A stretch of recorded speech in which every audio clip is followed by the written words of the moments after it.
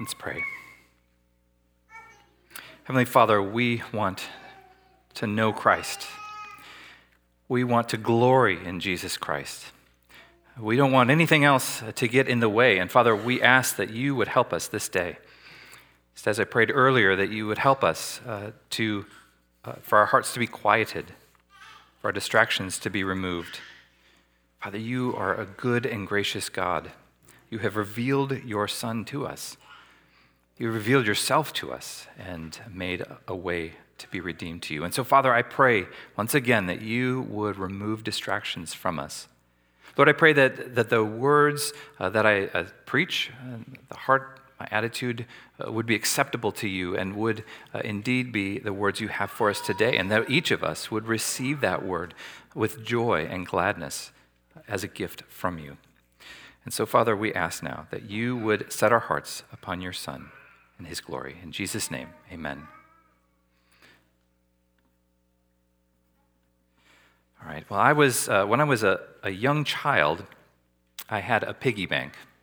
It actually wasn't a piggy bank. It was kind of a thing that one might call a coin purse, but I, of course, would not have a coin purse as a young boy. But it was probably a coin purse that I picked up at an amusement park. And I remember getting it and being so excited that would be where I would collect my money. And my mom gave me a few pennies to get started on my new collection. And from that moment on, my eyes were out looking for pennies everywhere I went. But what you have to remember is that this was a long time ago when people used cash, and so they would receive change. So there'd be pennies everywhere. So I hoped, right? It wasn't always the case. But I was actually pretty impressed with myself because my collection grew quickly. And I remember counting out my pennies on my floor over and over. It seemed like every day that's what I would do, at least once or twice. And every once in a while I'd find a nickel or a dime, put that in there, put that to the side.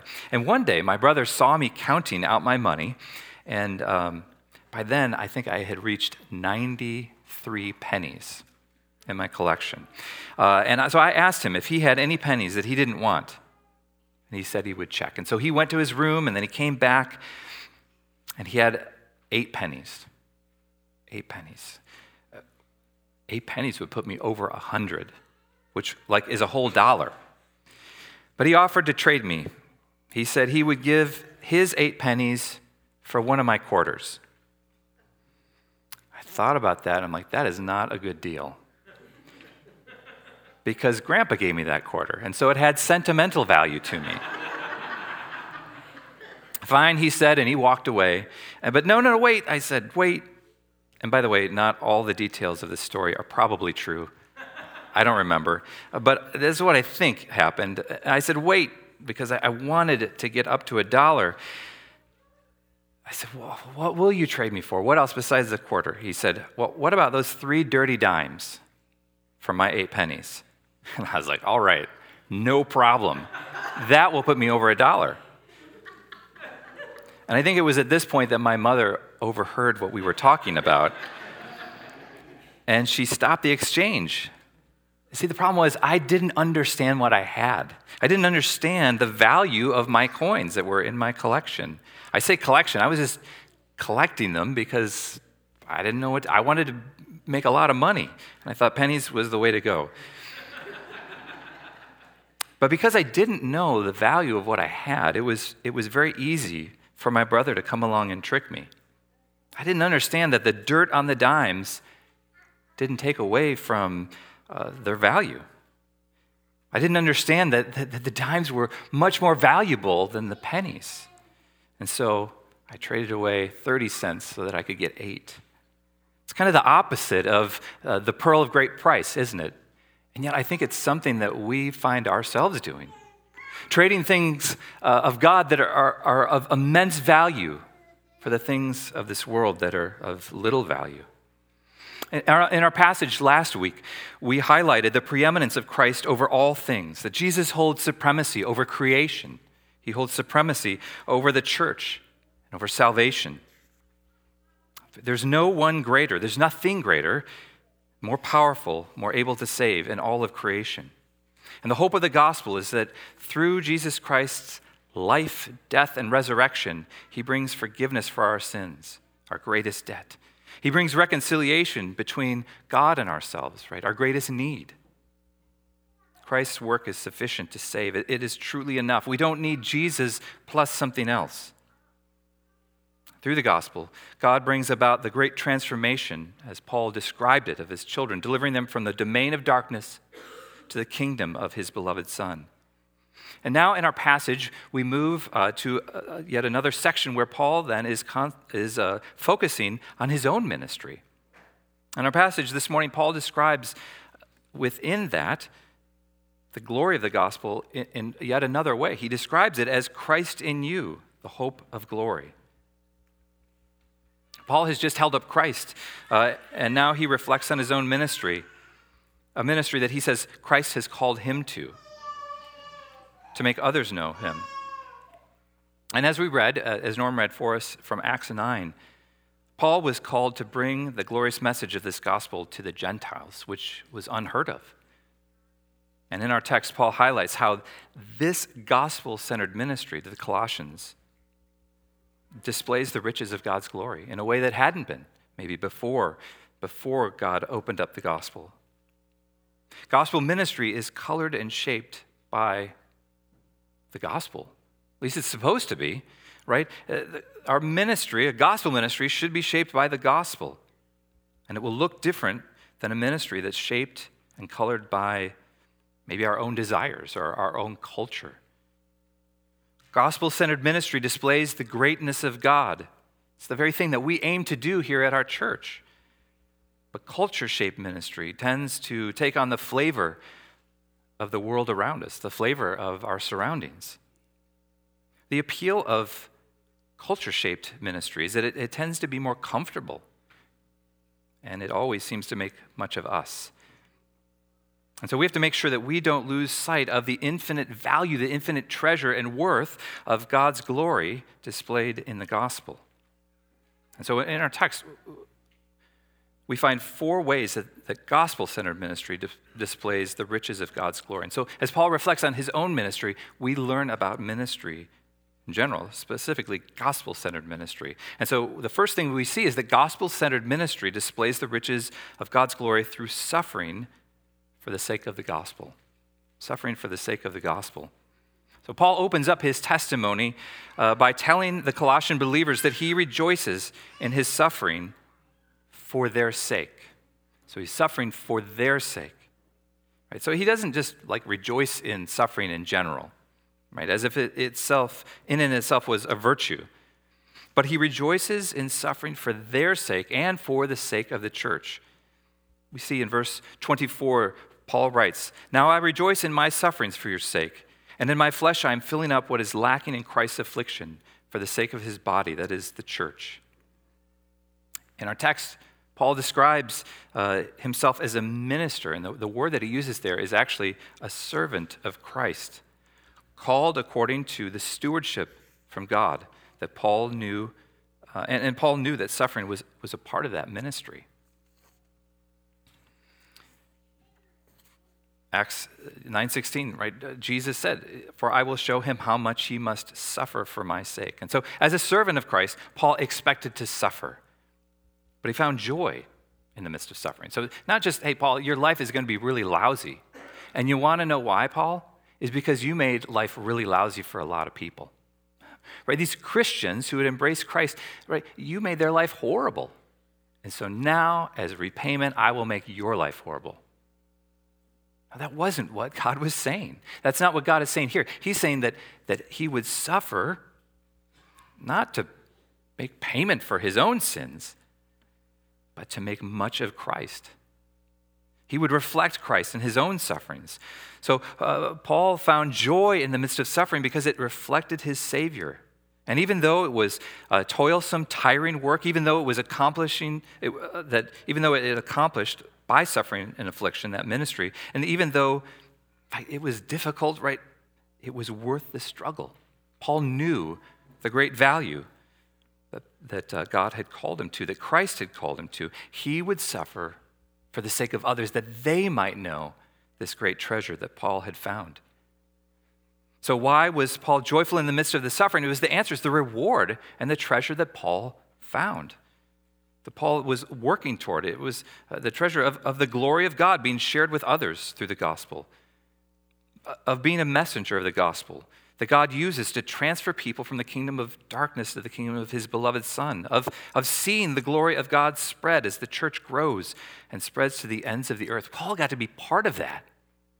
Was that worth the suffering? Yeah, it was.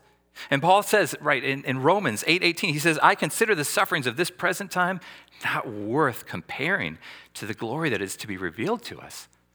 Paul knew that even if he sold everything he had, that pearl of great price, that pearl was worth so much more.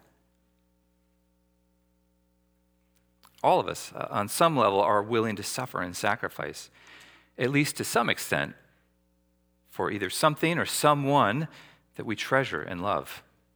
Right? We see it in our lives all the time, right? Mothers are willing to wake up in the night, throughout the night, to care, comfort, and feed a newborn child. Committed gardeners, I use that word committed in there, right? Committed gardeners will spend hours battling mosquitoes and the heat to weed and tend their gardens for the treasure of the produce, right? It's what they love. It's what they are committed to. It's what they treasure. Why, right? Because the treasure is worth the cost and the suffering. We'll work hard and endure suffering for the things that we love. I think about just a few more examples, right?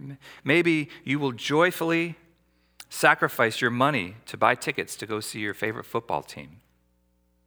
Right? Maybe you will sacrifice your sleep to keep up on social media. Maybe you will sacrifice your family to get ahead on your job. Maybe you will sacrifice your integrity to keep a sin hidden.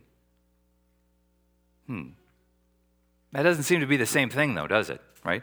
Perhaps it's too much to call those examples of joyful sacrifice.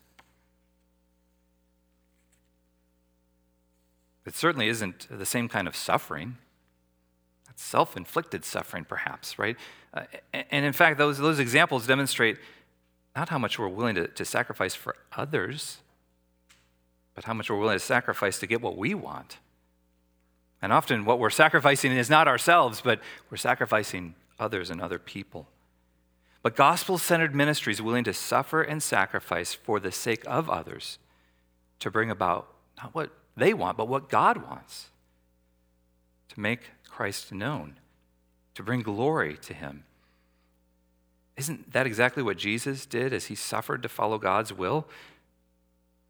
Suffering for the sake of the gospel, for the sake of others, shows that the riches of God's glory in the gospel are a greater treasure than our comfort, our independence, having our own needs met.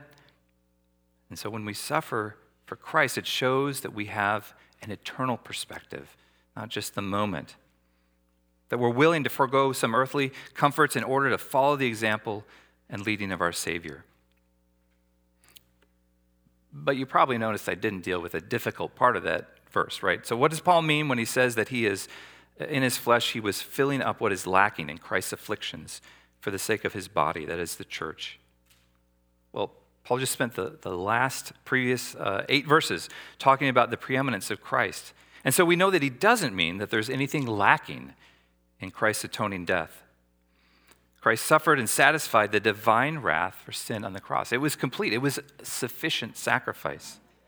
But I think what Paul meant in that phrase was he was pointing to the fact that suffering seems to be connected to the expansion and preservation of God's people. So the gospel going out, it seemed to happen through suffering. As one author wrote, he said, too many times we're quick to avoid situations or alleviate struggles that may be part of God's providential plan for our growth and for the growth of his church. But Jesus uses the suffering of his servants to advance his kingdom to places and people it has never reached.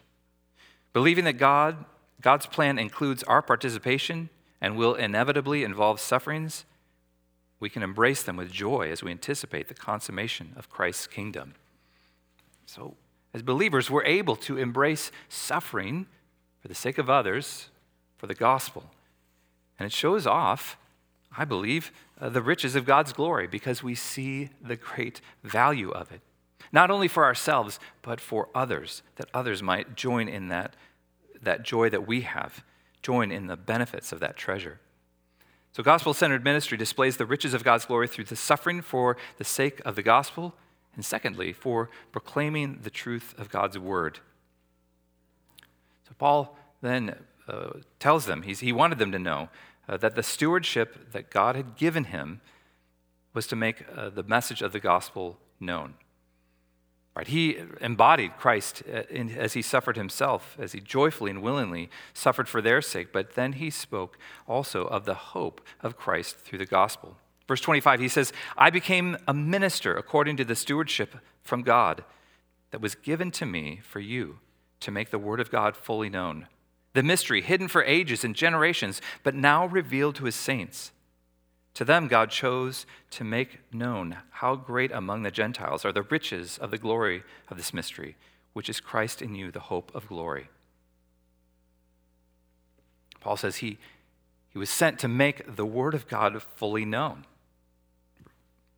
What does he mean? Well, it's the message of the gospel was a mystery, Paul says, that had been hidden for ages. And when we hear the word mystery, right, we shouldn't think of like a whodunit, right? It's not like mysterious, like weird, right? But it's something that was hidden that has now been revealed. Only that it, right? So at the time it was not fully understood or fully known, but in hindsight we go, oh yeah, that's what it was about. It's a message that we can trace all the way through Scripture. God would make a way to restore the relationship between God and man all the way back to when sin was first broken, all the way back to the garden. So we see it in the animal skins that God provided to clothe Adam and Eve, right? Animal skins, sacrificing animals, right? Not that they would die for their sins, but that the animals would in their place. We see it in the promise that God gave to Abraham, that God would make for himself a people, and through Abraham the nations would be blessed. We see it through the law and Moses, through bringing Israel out of Egypt. All of these things pointed to what God would one day do through Jesus Christ. It's a mystery that's now revealed more fully through Christ. And these riches that of God's glory are shown through not just salvation, right? A sacrifice that didn't have to be repeated over and over, but sacrifice for the Gentiles. Whoa. Gentiles, like, these were dirty people. These were unclean people. These were people who worshipped idols and pagan gods. But through salvation coming to the Gentiles, what do we see? We see that it is all of grace. It's not by birthright. So it wasn't just because people were born of Adam and their descendants. It wasn't through acts of obedience or acts of sacrifice. God showed his great mercy in showing that the gospel is for all people, all time. And it's not just an act of tolerance or a free pass. It came at the cost of Jesus Christ, his own son. He says, Christ in us, right? Christ in us. Undeserving sinners, Christ in us. The hope of glory, the hope of future glory for all who believe. Fully redeemed, fully reconciled to God. Made friends with God, whom we were at enmity with, fully redeemed, fully of grace. It's really why, as a church, we are so committed to preaching the whole of Scripture, because we want to preach the whole of the gospel, right? It's all throughout the pages of Scripture. And as we go through looking at the Old Testament and the New Testament, we begin to get a better sense of who God is and just how glorious he is. Just how much grace is poured throughout all of Scripture, and just how wonderful and precious the treasure of the gospel is. Through the whole of Scripture, we see the arc of God's story. We see who God is. We see ourselves. But we see ourselves not as heroes, but as undeserving recipients of God's glorious love and mercy. If you guys were here last night at the talent night, I told Whitney this morning, I said, well, we are a very Calvinistic church. right? And the fruit of it is that the songs that were original songs, which were amazing, by the way. I'm looking around for those who performed them. It was really cool to hear these original songs performed for our church family coming out of here. But man, they talked about how unworthy we are. They talked about how sinful we are, but how great of grace is that it would save sinners who are completely undeserving. I think that's a fruit of truly gospel-centered ministry, of ministry that looks at the whole of Scripture, that teaches the whole of Scripture, not just that we're good and recipients of grace, but that we're bad and it really is all of grace. So gospel-centered ministry displays the riches of God's glory through suffering for the sake of the gospel, for proclaiming the truth of God's word. The third point is for proclaiming the transformation of God's people. So we preach God's word not simply to communicate information and how good God is, but also to bring transformation.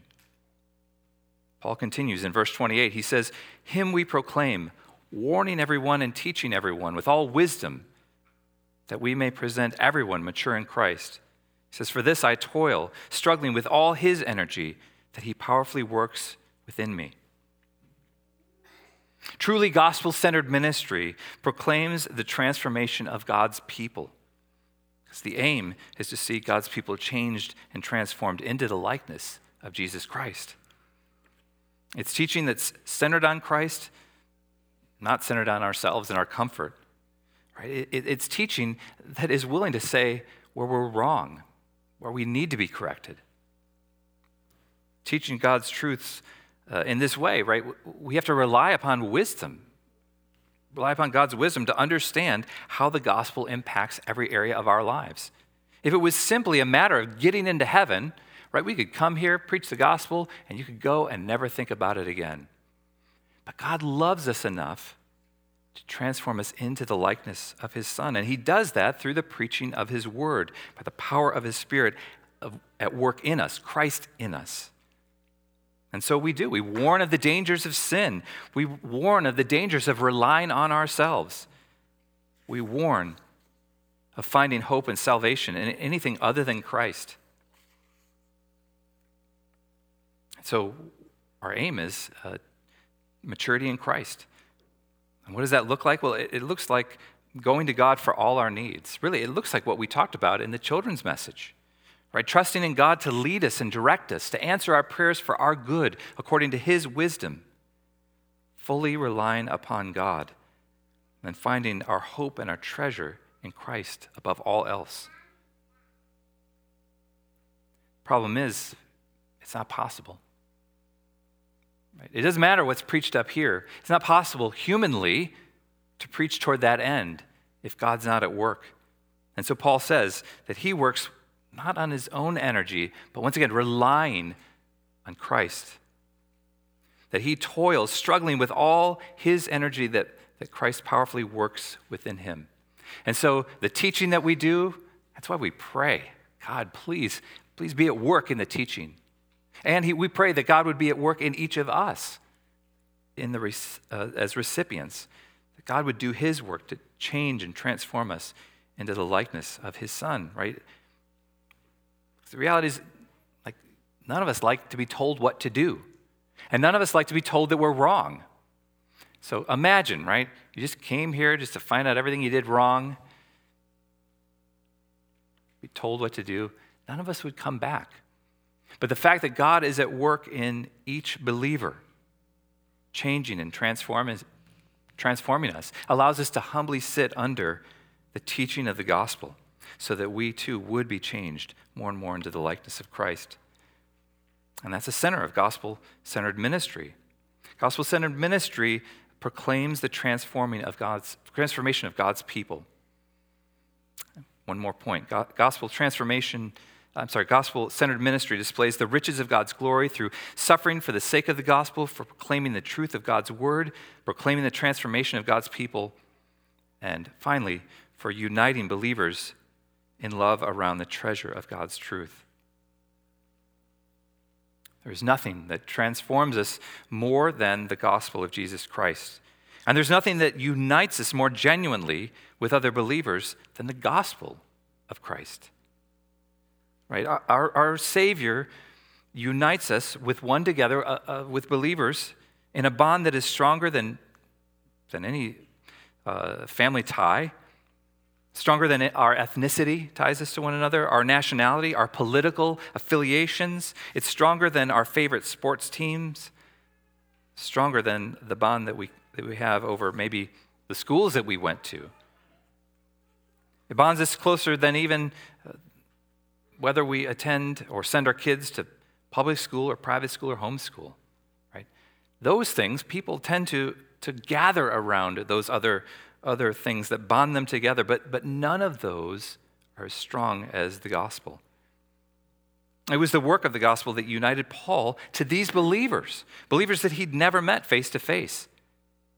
Believers that Paul was then willing and joyful to joyfully suffer for, to labor for, to bring encouragement to them, and to call them brothers and sisters.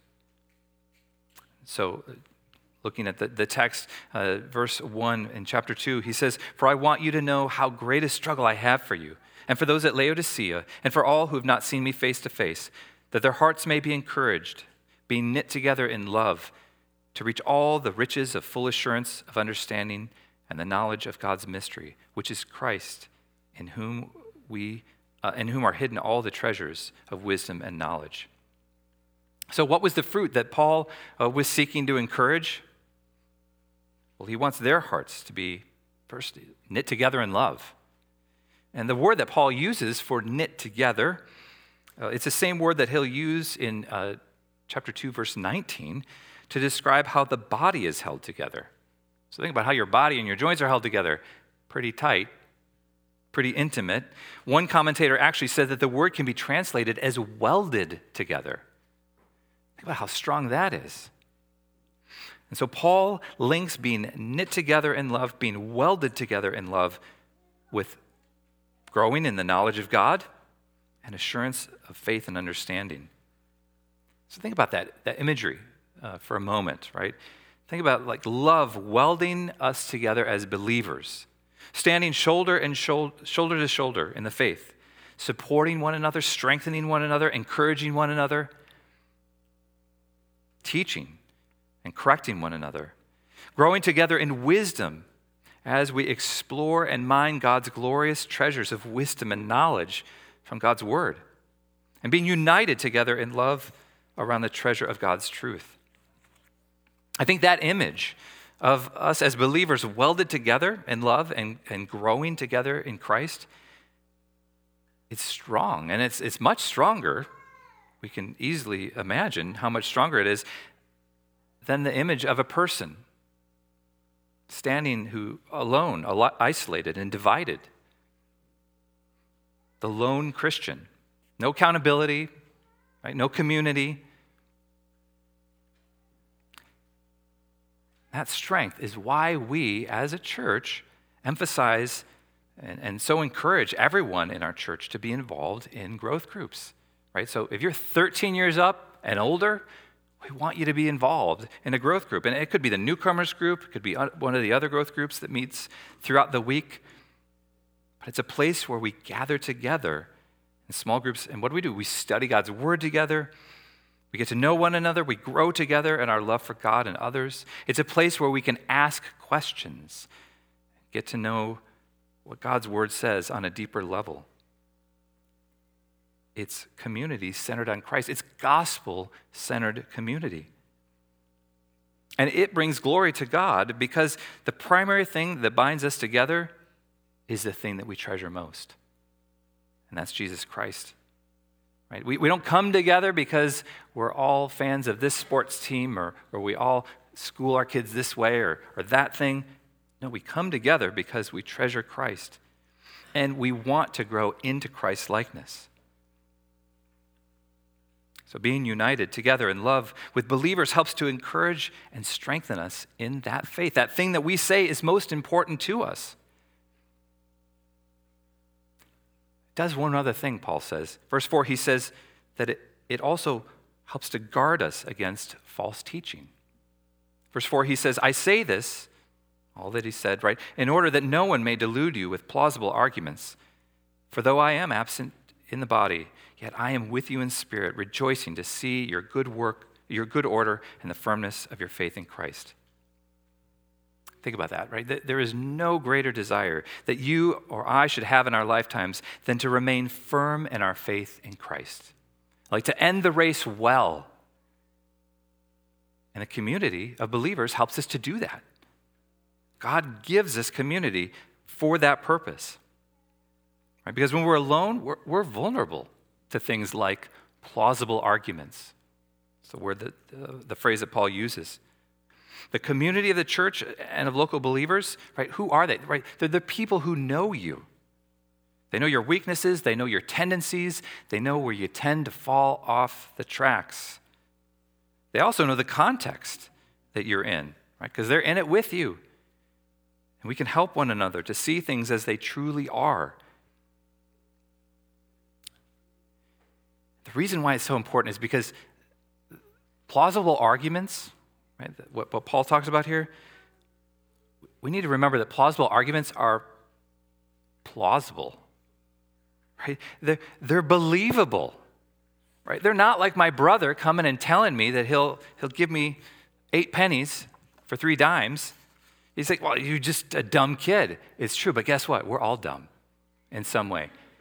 And you know who's smarter is Satan. He's been around a little bit longer than we have.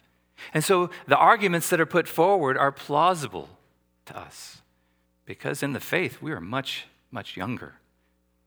They make sense, right? They appeal to our sense of self, who we are and what we want, our sense of right and wrong, our sense of justice. Right? Isn't that what the serpent did to Eve? Well, look at that fruit. I mean, that fruit is pleasing to the eyes, don't you think? Well, yeah, I guess it is. In Russ Duthat's book, Bad Religion, How We Became a Nation of Heretics, he talks about how the false teachings that have gripped America over all of these years all seem to come from people trying to make sense of things. Right? They're difficult things, and so people come up with plausible arguments. And it's how cults come about, right? Whether they're trying to make sense of the suffering that they're experiencing, or understanding the difficulties of a passage, or maybe the culture around them and why it seems to be going a different way, or why we aren't going with them. People lose sight of God's riches and glory because they lose sight of the gospel. The riches of the glory of God are not diminished, but put on greater display as we suffer for the sake of the gospel, as we proclaim the truth of God's word, as we proclaim the transformation of God's people, as we unite together in love around the treasure of God's truth. So God places us in community so that we'll remind one another when we forget what is most important. And so that we'll be willing to sacrifice for those that we love, and we'll remember that it's God's word that is the foundation of what we believe and of our very lives, and so that we won't forget the greatest description of the gospel, I think, that Paul has in here, and that is Christ in you, the hope of glory. Not just Christ in the church, not just Christ in some of those other people, but Christ in you. That is the hope of glory. Think about that. Christ in you. There's no greater treasure. And so for it and for the sake of others, in our gospel-centered ministry, I pray that we will be willing to suffer for others for the sake of the gospel. I pray that we will be willing to always proclaim the truth, even when it hurts, and that we will proclaim the transformation of God's people, that we'll never let one another just sit and not grow in Christ, but we'll always be striving to become more like the one that we love so deeply, and that we will find ourselves united together in love, true love, love that encourages and strengthens around the treasure of God's truth. Let us pray. Gracious Father, your word is glorious because it shows us Christ, who is more glorious. I pray that you would give us eyes to see the great treasure of the gospel, because through the gospel, you've given us your Son, Jesus Christ. So, Father, I pray that you would indeed help us as a community to grow together, to encourage one another, to strengthen one another, and to hold fast together. Father, we want Christ to be made much of, both in and through us. So I pray that you would do that. Christ alone, for the glory of God. In his name we pray. Amen.